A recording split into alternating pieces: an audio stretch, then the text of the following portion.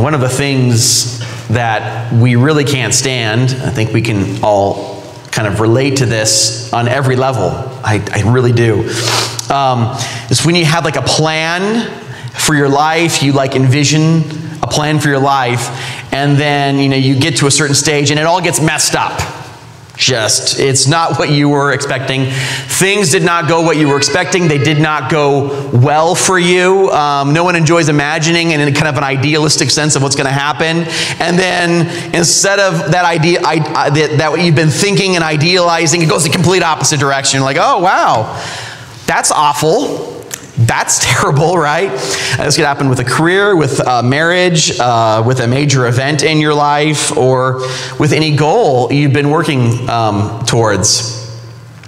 And it's such a letdown when you're hoping for something and planning for something, and you're putting like so much stake into this ideal that you put in your head, maybe for years and years, and to see it crash and burn into a million pieces. I mean, that can lead to intense regret, depression, sadness, pain.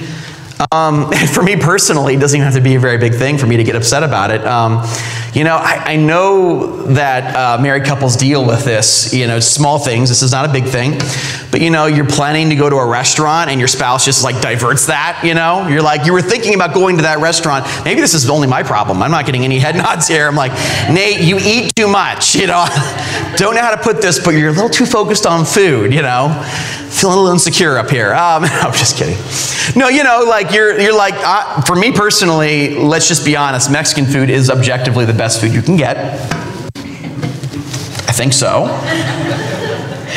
And yeah, so I'll be planning to go like this amazing. My wife and I will talk about it like the day before. We'll go to a really amazing Mexican restaurant, Las Glorias, as some of you would know. But we plan to go to this really amazing Mexican restaurant tomorrow. For a special event, maybe for an anniversary or a date or whatever it is. And then we have small children, so you really can't plan anything, right? And so Kenny or Abigail messed something up, and so we don't get to go on the dinner date. Instead, we're at home eating a cold salad and a baked potato. That's what my mother would always say when she didn't want to go out and she was upset about something. I'm feeling sick to my stomach. I'm just going to go home and have a baked potato. It's a real failure pile and a sadness bowl right there. So it's just upsetting, and it's interesting that, we get pretty bummed even over the small things that don't work out. You get really fixed on a schedule and it doesn't work out, like, oh my gosh, what just happened? The smallest changes can bum us out. It's so interesting. And what we want to look at today is that how it is with God? Not about the Mexican food stuff, but, is that how it is with God about plans? God has plans, he has to change them. Do things catch God by surprise? And then he's like, oh wow, that was bad. Let's try to change this up a little bit. Let's try to throw a curveball here and see if we can fix what happened right now. And it's kind of hard for God to change his plans, because if he is going to change his plans, he knows in advance, because God knows the future. He knows in advance that he's going to change his plans. And so because God knows the future, he always accounts for when things go in different directions. So it's kind of hard for God to change his plans, since he knows if he were going to change them, he would know what was going to happen. And so, yeah, God accounts for sins, for our mess ups in his plans. Your sins and your failures, they didn't surprise God. They didn't catch him off guard, wow, I had no idea, that you were so messed up. You just shocked me there. I didn't know you were that bad. No, God knows you better than yourself. You didn't catch God off surprise there. So that means, as hard as it is to believe, that our sins, our failures, our mess ups are not just we have just messed up God's plan overall for us. That's not the case. For those who personally know Jesus, who trust in Jesus Christ as their Savior, your mess-ups are a part of God's plan, and he uses it for a greater good, for your good, for his glory. And so we're going to look at this comforting reality. I'm not saying, by the way, just be clear, that when we sin, we are breaking God's law, his design for us. We're going outside of his design, but he accounts for that with his healing and his grace, for sure. So looking at Romans 3:1, going through the text as is our custom, verse by verse, then what advantage has the Jew? Paul has gone into this whole thing about how it doesn't matter if you're circumcised externally, you have to be born again, circumcised of the heart. You have to have a transformation that takes place. That's what matters here the most. And, it doesn't matter what ethnicity, what your background is, who you knew. It doesn't matter. Is it, do you know Christ? Has there been a change in your life? Has the Holy Spirit worked on your heart? That's the most important thing. And so the obvious objection is they're going to say, well, then why be Jewish? What's the advantage? Or what is the value of circumcision? That was the sign that they would have to enter the covenant community, to be a part of the church. The value of circumcision. Much in every way. To begin with, the Jews were entrusted with the oracles of God. So he's saying, hey, it's true that to be saved, that you need to put your faith in Jesus. You need to be born again. But he is dealing with this common objection from the Jewish people at the time when he was writing this is, hey, what you're saying here, Paul, is being a Jew is not special. We don't have any advantage then if what you're saying is true. And Paul says, hold up, wait a minute, something's not right. That's not true. No, there is a lot of advantages to being Jewish. This was the only nation that got the word of God. This is the nation where God spoke to them, communicated to them. Let me ask you a question. If you have two sons, one is communicating with their father and the other is not, who do you think has a better shot at having a good relationship with their father? The one who is communicating. And so, in this case, the Jews had this distinct advantage in this way, that they were the chosen people of God, and God gave them promises and plans for the future, and God communicated that to them by His Word and through special revelation, through God talking to them through prophets. But as Paul is just about to comment, just because you have an advantage doesn't mean you're going to necessarily use that advantage. Anybody else who watches, sports, football, basketball, whatever you watch, you know that just because, the home team has an advantage doesn't mean they always win. Doesn't mean they take hold of that advantage. Players, as much as we hate to admit it, even the best ones, they have bad days. And so not everybody takes advantage of those advantages. Not everybody takes grab of those advantages.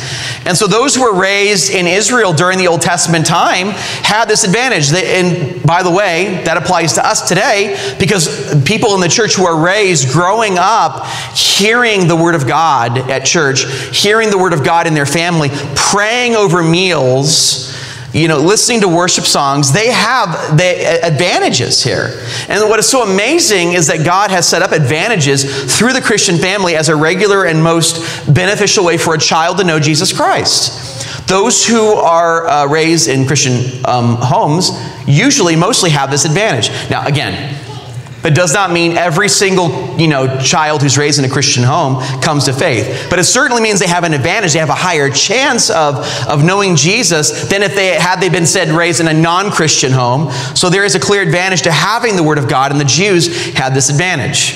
And I want to say this because I know typically in churches, and I've done this myself especially, we love to talk about people who, they were not raised Christian, they've had a really rough past, and they've done all sorts of rebellious activity, and finally they come to Christ. And that, don't get me wrong, that is a beautiful, amazing, wondrous thing, like the prodigal son. It's a beautiful celebration. I don't want to be misunderstood here. But I think what's often missed is that Christians sometimes downplay the blessing of being born in a Christian home, having children raised to know and love Jesus, a child saying there was never a day where they didn't know Jesus. That is a blessing, and we should never underestimate that beautiful thing. And so we should praise God for children who are blessed to know Jesus as far back as they can remember.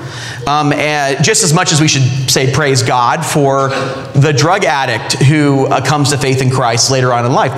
Those are equally beautiful realities. And so what Paul addresses here is the issue in these verses about the unfaithfulness of the Jewish people and how that relates to the plan and promises of God.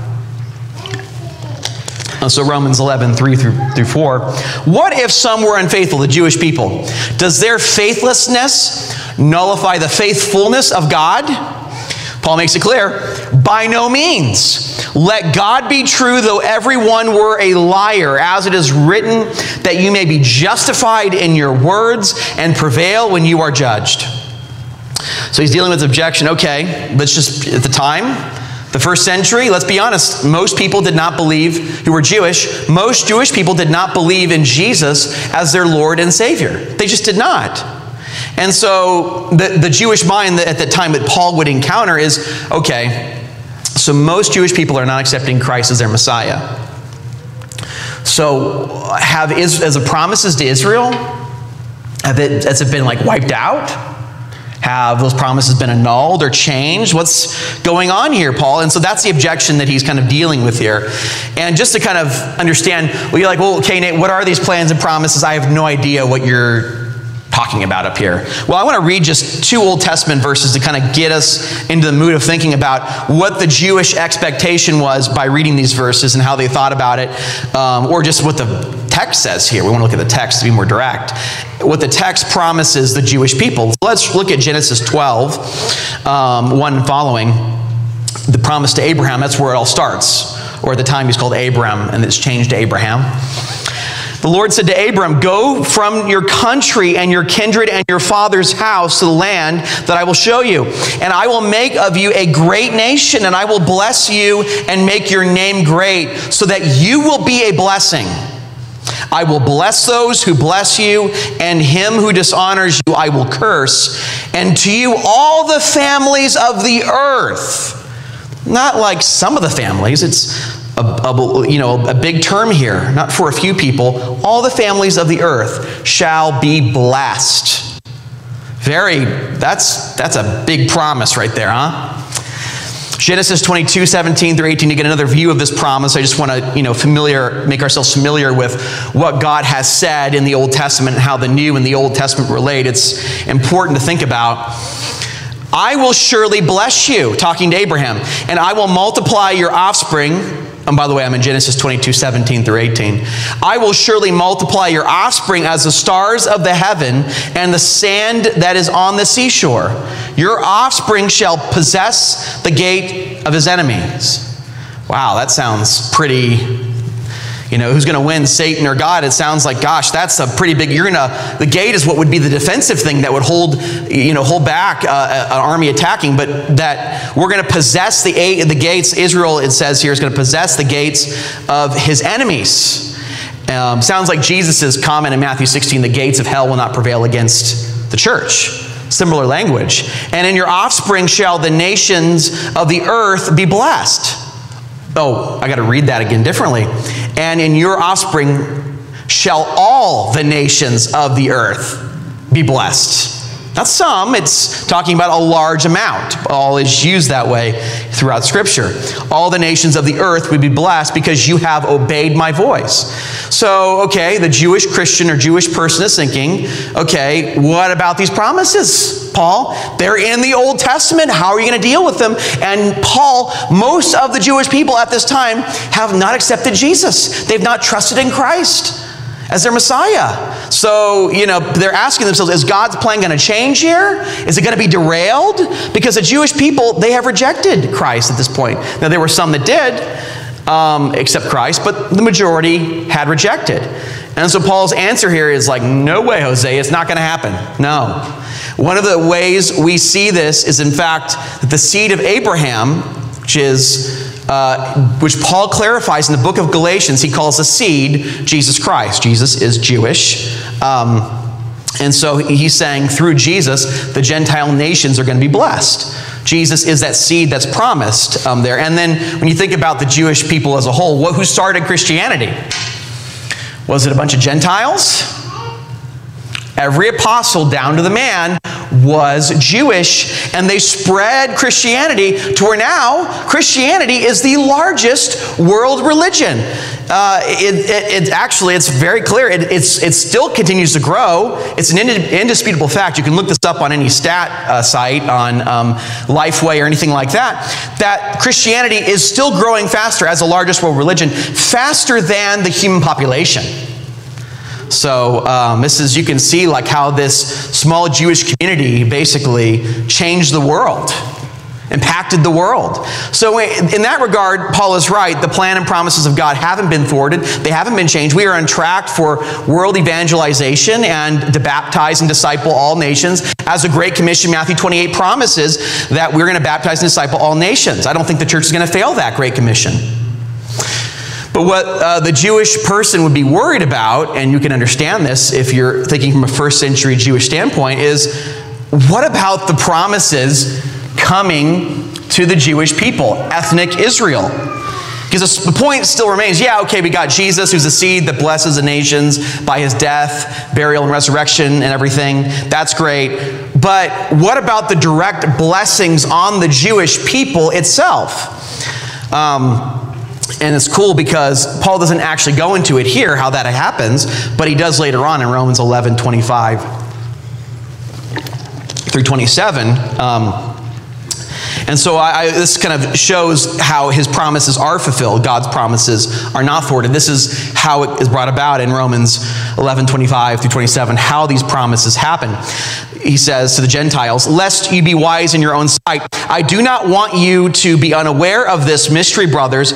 A partial hardening has come upon Israel. He goes on to say it's to make them, when they see the massive conversion of the Gentiles, it makes them jealous, and they convert to following Christ. A partial hardening has come upon Israel until the fullness, Greek word fullness there suggests a massive abundance, a lot of Gentiles have come in, and in this way all Israel will be saved.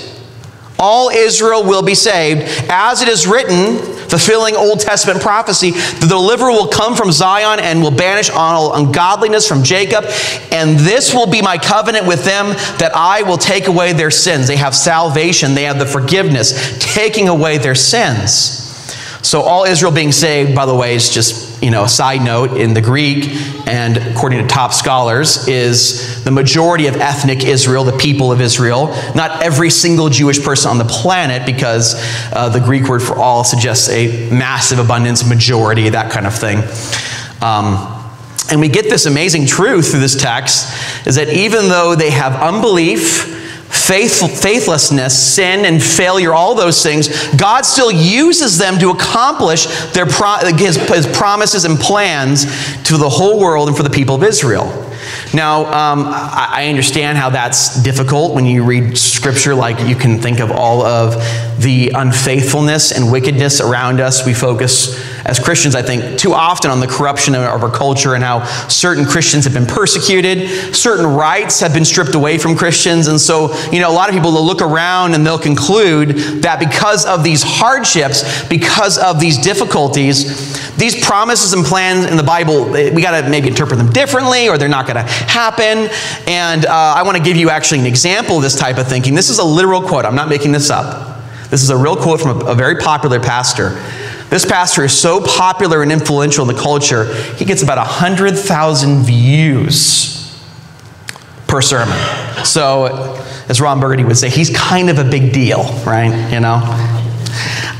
So he has a pretty big influence here. And so this is how he talks about the expansion of the kingdom of God. And this is a literal quote. I'm not making this up. Guess what? We don't win down here. We lose. That's a failure pile and a sadness bowl right there. You ready for that? We lose here. Get it. They killed Jesus. They killed the apostles. So when you're reading Paul confirming God's plans and promises for the kingdom of God to the Jewish people and the blessings of the nations, when you read those promises, it doesn't sound like we lose very bad. I mean, God's promises will not fail, and they'll have a massive abundance of Gentiles, and then the vast majority of the people of Israel will be saved. That's a pretty cool promise. That doesn't sound like losing to me, but of course, I want to qualify this not to be misunderstood. This preacher has a point. There is going to be unbelief, persecution, rejection, hardship, suffering, and sin, and all types of difficulties and troubles that we face going through the world as Christians. It says in the pastoral epistles, anybody who wants to live a godly life will be persecuted. That's in the Bible. Now, I want to tell you something. I'm sure you guys probably have guessed this. I think I've used Rocky quotes in the past, but the Rocky series is just amazing. This is going somewhere. Don't worry. I know it sounds like I'm just talking about movies up here. It's going somewhere. I love the Rocky series, probably than any other series out there. I mean, just really, it speaks to my soul. Now let me ask you a question. In the Rocky series, is Rocky a loser or a winner? He becomes a winner though, right? If you're to like look at Rocky's life and say, yeah, that guy's a loser, you'd be wrong. All right, Rocky is very much a winner overall. Okay. He didn't win every match. People know, if we've watched the movie, know he has losses on his records, but he's a winner overall. Now, also, no one gets beat up worse than Rocky. That is for sure. No, I mean, Ivan Drago, that guy's taking roids. I must break you. You know, he's huge, you know. I mean, one hit from him, I mean, he killed Apollo Creed, you know, and Rocky just takes a full-on beating from that guy, but he ends up winning. Sorry if I spoiled that for you.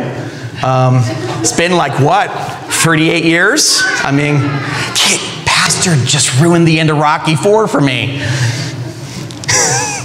So, you see him work through the difficult problems in life, and he surpasses them all and wins, and it makes it more beautiful, and it becomes one of the most encouraging, wonderful movies ever. But he deals with so much suffering, and I love this quote from Rocky: "The world ain't all sunshine and rainbows," right? That's true. It's a very mean and nasty place. And I don't care how tough you are, it will beat you to your knees and keep you there permanently if you let it. You, me, or nobody is going to hit as hard as life, but it ain't about how hard you hit, but about how hard you can get hit and keep moving forward, how much you can take and keep moving forward. That is how winning is done. See, Rocky says it. That's kind of like how the church is. You know, we're going to get hit and beat, and we're going to be persecuted at times. I mean, America, it's a pretty good deal, but you go to other places like Afghanistan, it's pretty rough, right? But through our suffering, through persecution, even through our rights being stripped, we will succeed. We will win. God will win. And there's a very interesting expression from the church fathers, and it was a phenomenon in the early church. The expression goes something like this: "The blood of the martyrs are seed." Meaning that in the first 200 to 300 years of a church, when you killed a martyr, they would think, okay, we're stamping out Christianity. When they killed one, people were inspired by that martyrdom, and Christianity spread more rapidly than ever before. So they said the blood of the martyrs are seed of the church, meaning that's how Christianity expanded so rapidly, not through killing people or through conquest, but by the blood of Christians being spilled, as Jesus, their Savior, first did for them and for all their sins. So this means that, that we do win down here. It may not be in the worldly way of winning, right, that we would expect, Mercedes-Benz and, $5 billion. No house is $5 billion. Really, we know that. I meant to say $5 million, right?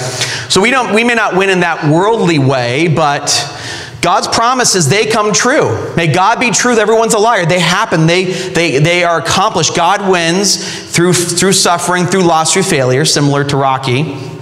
God always wins. But there will be loss, there will be failure, there will be pains as a part of his plan. And he uses that for the greater good. For your greater good. The pains that you're encountering right now, the suffering you're enduring right now, God uses that in your life for his glory and for a greater good. This is what Romans 8:28 says. We all know this verse. It's good to remind ourselves of this verse when we're going through difficult times. And we know that for those who love God, all things work together for good. All things. Difficulty, pain, sadness, hurt. All things work together for good for those who are called according to his purpose. God has a plan. That means God uses your sins, your failures, your greatest mess-ups for your ultimate good and for his glory. It is the God of the Bible who brings beauty out of ashes. That's the kind of God he is. It's the type of God that he is, bringing beauty from ashes. I love the way how it's captured, this beauty from ashes motif, so beautifully in Romans 11:32 and 36. And Paul goes on to wax eloquent about the mystery and beauty of God, how he brings beauty from ashes. For God has consigned all disobedience. It is a part of his plan. Consigned all disobedience, that he may have mercy on all. Oh, the depths of the riches and the wisdom and knowledge of God. How unsearchable are his judgments and how inscrutable are his ways. We would never expect things to go this way because God is infinite. And so amazing how he brings beauty from ashes. For who has known the mind of the Lord, or who has been his counselor, or who has given a gift to him that he might be repaid? For from him and through him and to him are all things. To him be glory forever. Amen. So you can see clearly from this text, mess-ups, human disobedience are used as a part of his plan for the purpose of him having mercy on all. Now, that can be misunderstood to think that every single person in the world is going to be saved. And of course, the Bible does teach that those who reject Christ, there will be everlasting judgment. It does teach that in Matthew 25 in the book of Revelation. I'm not denying that. This is talking about a massive abundance of salvation and grace coming to people. It certainly doesn't mean a few frozen chosen people who are going to be saved. Me and my family and no more, us four and no more. It doesn't mean that. It means a massive abundance. As the book of Revelation would say, every tribe, tongue, and nation. And so when we take in account our disobedience and failures, it says right here in Romans 11, hey, God's going to make something of the messes in your life, of the sins in your life. God's going to do something from that. And so if you think that somehow, if you believe this, I know people that struggle with this, you believe that your sin and your failure and your greatest transgressions in life, whatever it is, if you think that has messed up somehow God's plan for your life, praise God, you're not that powerful. And so as we keep on reading this, we see how Paul kind of deals with kind of tough philosophical questions from this Jewish opponents, Jewish Christians that would be struggling with this. So Paul answers objections with people that are struggling. He goes through them as following the model of 1 Peter 3:15, giving a reason for the hope that's within us. So Romans 3:5, he says, but if our unrighteousness serves to show the righteousness of God, what shall we say? That God is unrighteous to inflict wrath on us? I speak in a human way. So this is, you might be like, what's going on here? I don't know what this person's saying, from this text. And what it's been kind of agreed upon, and when you look at it and you can put together what the Jewish mind was thinking at that time, it's likely the Jewish objector is saying, okay, if sin and failure show God's faithfulness to his plan, and our failures serve to magnify his righteousness and glory, then why is it fair that he judges us? What gives him the right? If it's a part of God's plan and God knows it's going to happen, how is it right for God to punish anybody? When you think about it, these are common objections that people have to Christianity. And what Paul says here, okay, because the Jewish person at the time believed that God was going to be judge of the world. We always say only God can judge. And that's how the first century Jewish mind thought. And so he's saying, if you were right about this line of reasoning, then God couldn't be the judge. But we all know that God's the judge. So there's something wrong with your reasoning here, because that doesn't make any sense, because you agree he's the judge. I agree he's the judge. So there's something wrong with how you're thinking about this. He puts it here in Romans 3:6-8. By no means, for then how could God judge the world? You agree he's going to be the judge. I agree he's going to be the judge. So you've made a mistake in your reasoning here somehow, is Paul's point. But if through my lie, God's truth abounds to his glory. So through my sin, God uses my sin for a greater good for his glory, then why am I still being condemned as a sinner? Saying, hey, why am I still being punished? This is not fair here. And why not do evil that good may come?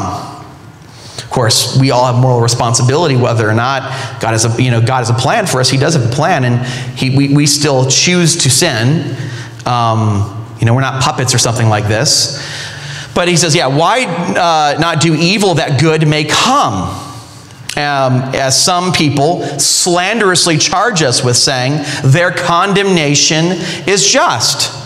So it's saying because God does have a plan, and his plan includes our screw-ups, then I might as well mess up all the time. Because if I mess up, it's okay. God's just going to use it for a greater good. So that means I can just sin it up all I want and just mess around and do whatever I feel like. Because you know what? God's going to use that for a greater good. So I don't have to worry about, trying to follow Christ or living the Christian life. I can just do whatever I want. And so Paul kind of, lays on the hammer on this kind of thinking and saying, look, that's like something, this is something from his non-Christian, objectors. He's like, you're under God's judgment for blaspheming God and misrepresenting what the Bible is teaching. And one of the things I find so interesting is if you read through the New Testament, the New Testament authors have no problem with God having a will and plan for our lives, and yet in the same breath telling us, hey, by the way, don't sin, right? Which is interesting to me because the New Testament authors, I think on some level, they teach this, that sin is harmful to you. Right? So, you wouldn't want to harm yourself just because God's going to heal you or eventually you're going to heal up. It's like you take out a sledgehammer, you start bashing your hand. You're like, oh, God's going to use it for good. No one does that, right? Because sin is harmful. When people say like, well, I can sin it up all I want, you're assuming that sin is like, like not dysfunctional and horrible for you. But it is. Just like taking a sledgehammer and smashing your hand or putting probably a more wholesome image, just putting it on a stove, don't you think? Should have gone with that one, yeah. Sorry, it wasn't in my notes. So, yeah, don't hurt yourself. Stop hitting yourself, right? Don't do that. Just because God has a plan doesn't mean we can just, be abusive to ourselves. No one thinks that way.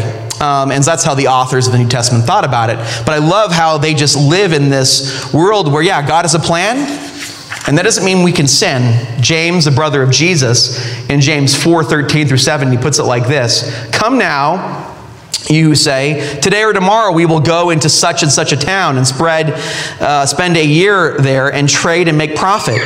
Yet you do not know what tomorrow will bring. What is your life? For you are a mist that appears for a little time and then vanishes. That's how weak we are in the eyes of the infinite God. How quick our existence, or not our life down here, not our existence, but our life down here in comparison to the infinite foundation of God himself. Instead, you ought to say, if the Lord wills, we will live and do this or that. It's God's will that we will live and do this or that. That's what we should be banking on. As it is, you boast in your arrogance. All such boasting is evil. And look, he acknowledges God's plan, but he says, so whoever knows the right thing to do and fails to do it, for him it is sin. So he's still saying, don't sin, but God has a plan. There's no tension here in James, the brother of Jesus' mind. And so Paul actually deals with this accusation that, we can just sin all we want, because if I sin more, God's going to show me more grace and God's going to be glorified more. He deals with this accusation not just in Romans 3, but in Romans 5. This is a common theme in his ministry that he deals with. Romans 5:20 through 21, this is where people would misunderstand Paul's teaching here, and they misrepresent it because it's so amazing and beautiful, the grace that God has for us. Now, the law came in to increase trespass, that's sinning, but where sin increased, grace abounded all the more. More sin? Oh, God's like, I got more grace for you. So that as sin reigned in death, grace also might reign through the righteousness leading to eternal life through Jesus Christ, our Lord. So people think, if more sin means more grace, then I can just sin all I want. And so Paul deals with this in Romans 6. He says, no, don't think that way. That's bad. Stop it. Romans 6:1. What shall we say then? Are we to continue in sin that grace may abound? Just keep on sinning so we get more grace? By no means. How can we who died to sin still live in it? There's been a transformation here. How can this be happening? You can't, if you died to sin, you can't live in it. Do you not know that all of us who've been baptized into Jesus Christ, or Christ Jesus, were baptized into his death? We were buried, therefore, with him by baptism into death, in order that just as Christ was raised from the dead by the glory of the Father, we too might walk in newness of life. So there's a transformation here done to the heart. When someone trusts in Jesus, they're not the same person. Because they realize what Jesus has done for them, their lives are changed. They love Jesus for sacrificing everything for them. Sacrificing more than any other person for them ever. Even more than their own mother. Jesus sacrificed more for you. So there becomes a gratitude and a thankfulness and a transformation that occurs when someone trusts in Christ, when one's born again. And so, it's not like you're going to want to be immoral or anything like that. Or it's not going to make you want to sin more when you hear that you have an unlimited supply of grace, an unlimited supply of forgiveness, and that God is going to help and bless you even through your struggling with sin. That doesn't make you want to sin more. That makes you, as we'll see, makes you want to sin less. So I want to kind of do the opposite here to kind of prove my point. Let's assume that you had a limited supply of grace, a limited supply of forgiveness, and if you messed up really bad, God's going to kind of chuck you off to the side. You're like, you're in the doghouse. Let's assume that view, that legalistic view, is correct. Now, what happens when you mess up really bad? How does this process go? Well, when you mess up, you've really messed up with God, right? So you got to make it up. You got to do enough good things to make it up. And you got to clean up your life before you can come to God again. That's the idea. Assuming, if you're hyper-legalistic, assuming God will allow that. Because some, religious worldviews say if you commit adultery, or if you murder somebody, or if you hurt someone who's elderly, or whatever it is, some really horrible sin, that you're actually, you ran out of grace, you're done forever, kind of thing. That's assuming God actually allows it to happen. So, if you hold that view that God's mad at you, or God's angry at you, and you're under God's wrath, you're going to want to go to church on Sunday? He wants to be around a dad who's mad at them, You're going to be reading your Bible? Cultivating a relationship with God? No, you're going to be you're going to be in despair and then say, okay, I got to, you kind of procrastinate. I'm going to try to get back into God's good favor and graces here. And so, but when we slip into this kind of thinking, we don't run towards God, we run away from God. That's why I've talked to probably every Christian I've ever met, in my life. Have had this issue. Nate, when I really do something evil or terrible, I just can't pray or read my Bible, because we all operate in this way that, okay, if I do bad things, God's going to, come after me and I'm in big trouble. And so the last thing you want to do is read your Bible and cultivate a relationship with God and trying to be more like God. And so we get more disconnected from God, and that hurts us spiritually.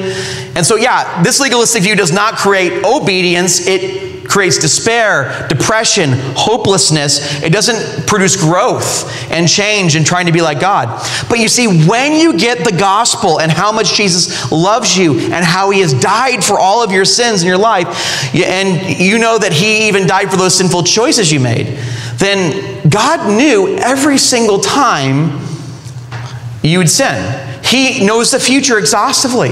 He knows every sin that you're ever going to commit, and he took all of those sins and he put that on his son 2,000 years ago, and so that you can never be punished for those sins because Jesus was punished in your place. And so, they're all paid for in advance, so that you don't have to, when you sin or mess up, you don't have to lose that connection with God and feel disconnected, because that's already been paid for. Any sin you've committed today, already been paid for. You didn't catch God by surprise. He saw that you were going to sin, accounted for it in his plan, put it on his son, so you don't have to, worry about God, hating you because you've messed up. And so when you get the gospel, you realize, oh, okay, well, I just sinned. I'm going to go pray. First thing you want to do is read your Bible, listen to worship music.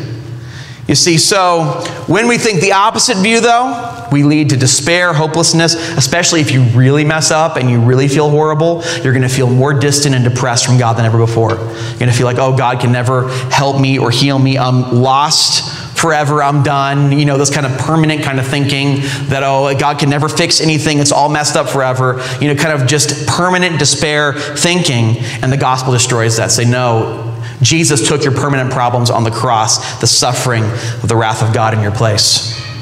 I love this thing I've seen on the internet. It's a little cheesy, but it really captures the point well. Man-made religion says, I messed up. My father's going to kill me. The gospel says, I messed up. I need to call my dad. Because you know what? You and I, we sin every day. And you see, when you hold to a legalistic view, you're just going to be living in constant shame, constant despair, because you always think you permanently screwed up something. You're always going to be running from God. He's just going to punish me. He's scary. I'm afraid of him. And you see, there's no hope in that view. There's no healing in that view. It's just a failure pile in a sadness bowl. But you see, the grace of the gospel says that, yeah, we have sin, but God loves me. And in fact, he loves me so much that even though I sin, he loves me more. And that doesn't make me love him less. That makes me love him more. That makes me want to be like Jesus more. That makes me want to serve God more faithfully. Even though I am faithless, he is still faithful. That makes me want to be like God in Christ. That makes me want to show grace and love and mercy to my neighbors when they mess up. That makes me want to show love and grace and mercy to my spouse when they mess up, to my children when they mess up. It's a transforming truth the gospel is. I love the way that Paul puts it so poignantly. It really stings the nostrils how clear he puts it here in 2 Timothy 2:11 through 13. The saying is trustworthy, for if we have died with him, we will also live with him. If we endure, we will also reign with him. If we deny him, he will deny us. And you know, this last part, you're expecting, okay, if I'm good, then God's going to be good to me. That's how we think. That's why we don't read our Bibles when we mess up. That's why we feel like we need to run from God, just like Adam did in the garden. It says, if we are faithless, not, oh, you're faithless, you're going to hell. You're in big, big trouble. No, if we are faithless, he remains faithful, for he cannot deny himself. He cannot deny you into heaven any more than he can deny his son, Jesus Christ. That's how sure the gospel is. God is not going to stop loving you. That is the greatest lie of Satan, that God no longer loves you. He loves you so much. He planned for all of your sins and put them on his son. God has taken that into account of all your mess ups in his plan so he can bless you eternally in Christ, knowing him. And so when we live in legalism, we live in the dark. But when you come to trust in Christ, you finally have hope, comfort, and healing. So if you are living in the dark and you are struggling with your sins and feeling in shame and trapped, know that there's hope in Jesus and trusting in him, and all those shames, all that guilt we put on the cross as it was 2,000 years ago. So I pray that you guys, if you haven't, if someone's here who hasn't, would receive that hope in Christ. Let us pray.